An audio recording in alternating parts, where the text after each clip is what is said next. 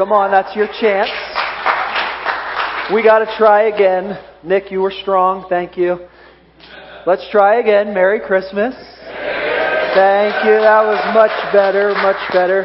It really is an honor to host you on Christmas Eve. I know there is many things that you have to do today, tonight, tomorrow, but it really is an honor and a privilege to have you close Advent with us and celebrate the coming of Jesus.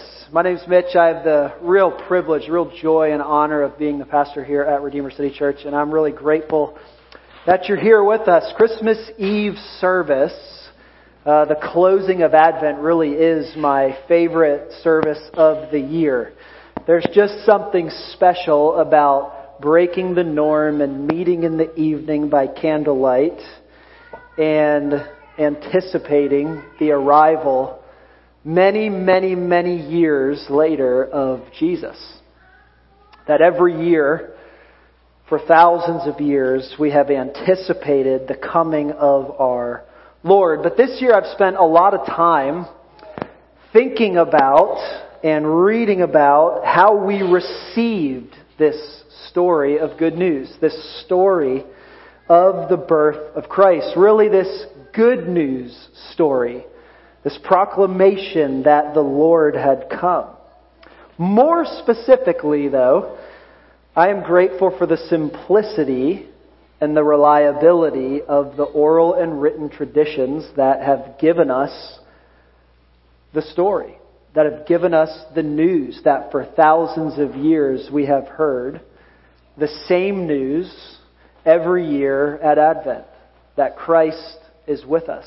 Emmanuel, God with us. I'm grateful to our forefathers and mothers for passing that on as reliable witnesses to the person of Jesus for us to not just enjoy, but to more literally set our life on. In Hebrews chapter 1 verse 1, the Bible says this. It says, "In the past, God spoke to our ancestors through the prophets at many times and in various ways." And as I was thinking about that this week, I was thinking about what Advent does. Like, what does the news of Advent, what does the fact that God has spoken from old and is still speaking today, what does that do? I think Advent reawakens that anticipation in us for the greatest gift, if you'll excuse my cheese for a minute. That Jesus didn't come wrapped in ribbons, but in the promise that Advent brings, right? That He comes with hope and peace and joy and love. Hence the 4 candles that are lit in front of me and in front of you. That is the promise that comes. And again, one of the many wonders of Advent is how we received that. How we received hope, peace, joy, and love. We received it through what theologians call the incarnation. We sang about it tonight. Incarnation, just put really simply, is God becoming human. Think about that. And we know God became a man because God has spoken to those who have gone before us. Jesus appeared to them in person. They wrote these things down. But what I love is verse 2 of Hebrews chapter 1, which says this. It says, "But in these last days, God has spoken to us by His Son." That is the Christmas story. That is what happened when God became a human. He spoke to us through the Son. We got to see love.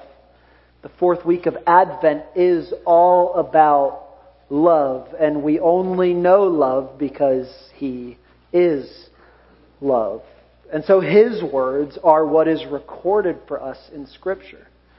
The Scriptures reveal to us the story of God, and they open the door for us to find our place within it. The story our kids told us tonight as they sang and as they spoke and as they played, that story matters because the birth of Christ ushered in true reality. There are many things that we do with our time, that we spend our time, that we give our heart to, that we give our love to. But at the end of the day, the thing that remains true is God with us. The Bible says that heaven and earth will pass away, right? But there's one thing that remains. Jesus remains. But as you know the story of creation, we were all creations of God, handmade in His image and likeness with great value, dignity, and purpose. But upon our creation, we chose our own path. You know the story of Adam and Eve, right? As our kids are up here, we learn that in Sunday school, right? That Adam and Eve were the first humans, and God made them and put them in a beautiful garden, and yet chose their own path, as you and I do. The story of Adam and Eve is the beginning of what we would look at in almost every storyline that has ever been written since, right? Good versus evil. We get it. But here's what is true on Advent, and I think maybe the Advent season, the Christmas season, highlights it the most. This juxtaposition between those ideals of the Advent season and the reality of the life that I live, right? It's because every day you and I experience this battle between good and evil. Every day we experience it in our own hearts. We experience it in our TVs, in our social media feeds, in our kids' schools, and even in our own homes. And the story of Advent that has been told for thousands of years is that humanity needs rescue.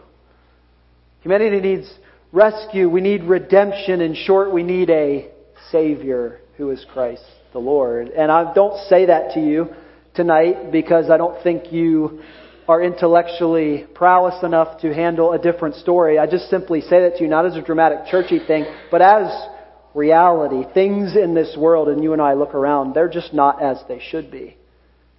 Even today, news from some of you about the tragedies of life that have rest on you, that come even in the midst of the most wonderful time of the year, right? That the thing that levels the playing field is that life is broken.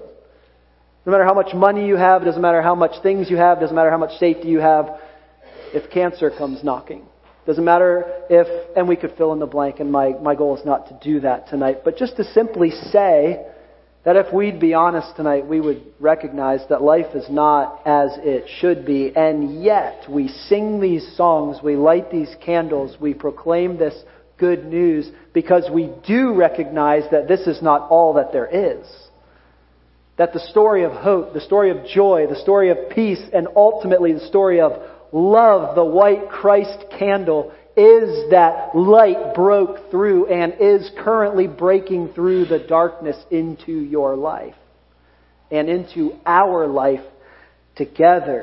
There is hope. As St. Augustine wrote many years ago, he said this: salvation is God's way of making us real people. Salvation is real. It is reality. It is me recognizing that I cannot do this thing on my own. And this Advent, as with the last 2,000 Advents, God is speaking through His Son. Augustine went on to write this: to fall in love with God is the greatest romance. To seek Him is the greatest adventure. To find Him, the greatest human achievement. The liturgy of Christmas is Emmanuel, God with us. Hebrews chapter 1 can finish telling us the story. Listen to verse 3. The Son, Jesus, is the radiance of God's glory and the exact representation of His being, sustaining all things by His powerful word. After He had provided purification for sins, He sat down at the right hand of the Majesty in heaven. The fourth and final week of Advent is love. And love is personified in Jesus. I love the way John said it in his letters. In 1 John chapter 4, verse 8, he says, whoever does not love does not know God, because God is love. So tonight, as we close out Advent and welcome Jesus together, I want to say one thing to you. I set all of that up to say one thing to you, and just one thing. God loves you. It doesn't matter what you've done, what you're going to do. He knows all of those things. I just simply want to say to you tonight, God loves you. How do I know? John chapter 3, verse 16 and 17. I'm sure you've heard of it. Says these words, and I want them to just rest on your soul tonight. For God so loved the world that He gave His one and only Son, that whoever believes in Him shall not perish, but have eternal life. For God did not send His Son into the world to condemn the world, but to save the world through Him. So when we say at Christmas time, year in and year out, unto you is born this day in the city of David a Savior who is Christ the Lord, we are in fact saying for you and for me and for us, a Savior was born as a baby of a virgin, and that was real. That brought real and true reality. Friends, this Christmas, this Advent proclamation is true reality. God loves you, and He proved it on Christmas. He proved it in the incarnation. God became a man to live and identify with His people and die for their purification, resurrect defeating death, and ascend back to His Father so we could live in that reality with Him. Jesus is that greatest gift. And again, He doesn't come wrapped in ribbons, but in the promise of hope, peace, joy, and love. God loves you. And I want to invite you to make room for Him in your heart tonight. You see, because there are a lot of things vying for your attention, literally right now. You're like, this guy would stop talking. We could sing and go home. But I want to just invite you to pause. And in the silent, we don't really have a midwinter's dusk, right? It's kind of hot. But in this moment, in this maybe last peaceful moment together as the church, to make room in your heart for Jesus. I just want to invite you to do that.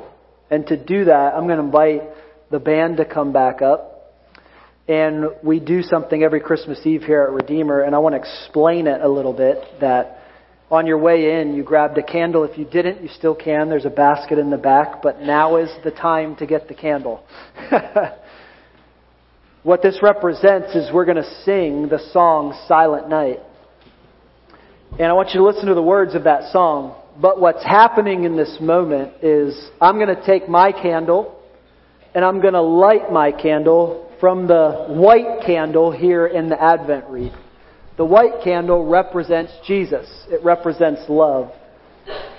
And the beauty of this moment is that as I light my candle from the Christ candle, I'm then going to light His candle and her candle, and it will slowly spread. And what it is it's a picture of love. It's a picture of Jesus' love for you, Jesus' love for me. And by the time it reaches the back, it's Jesus' love for everyone. Because God so loved the world. And so I want to invite you to stand with me at this moment.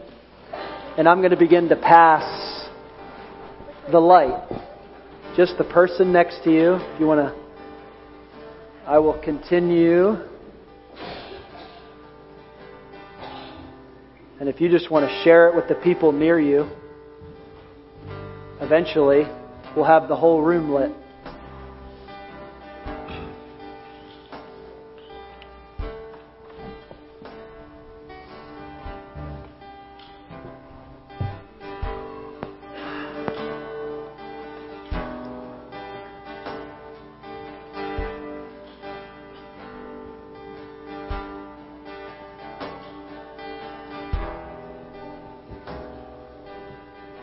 Once we get the whole room lit, we'll sing together. But while the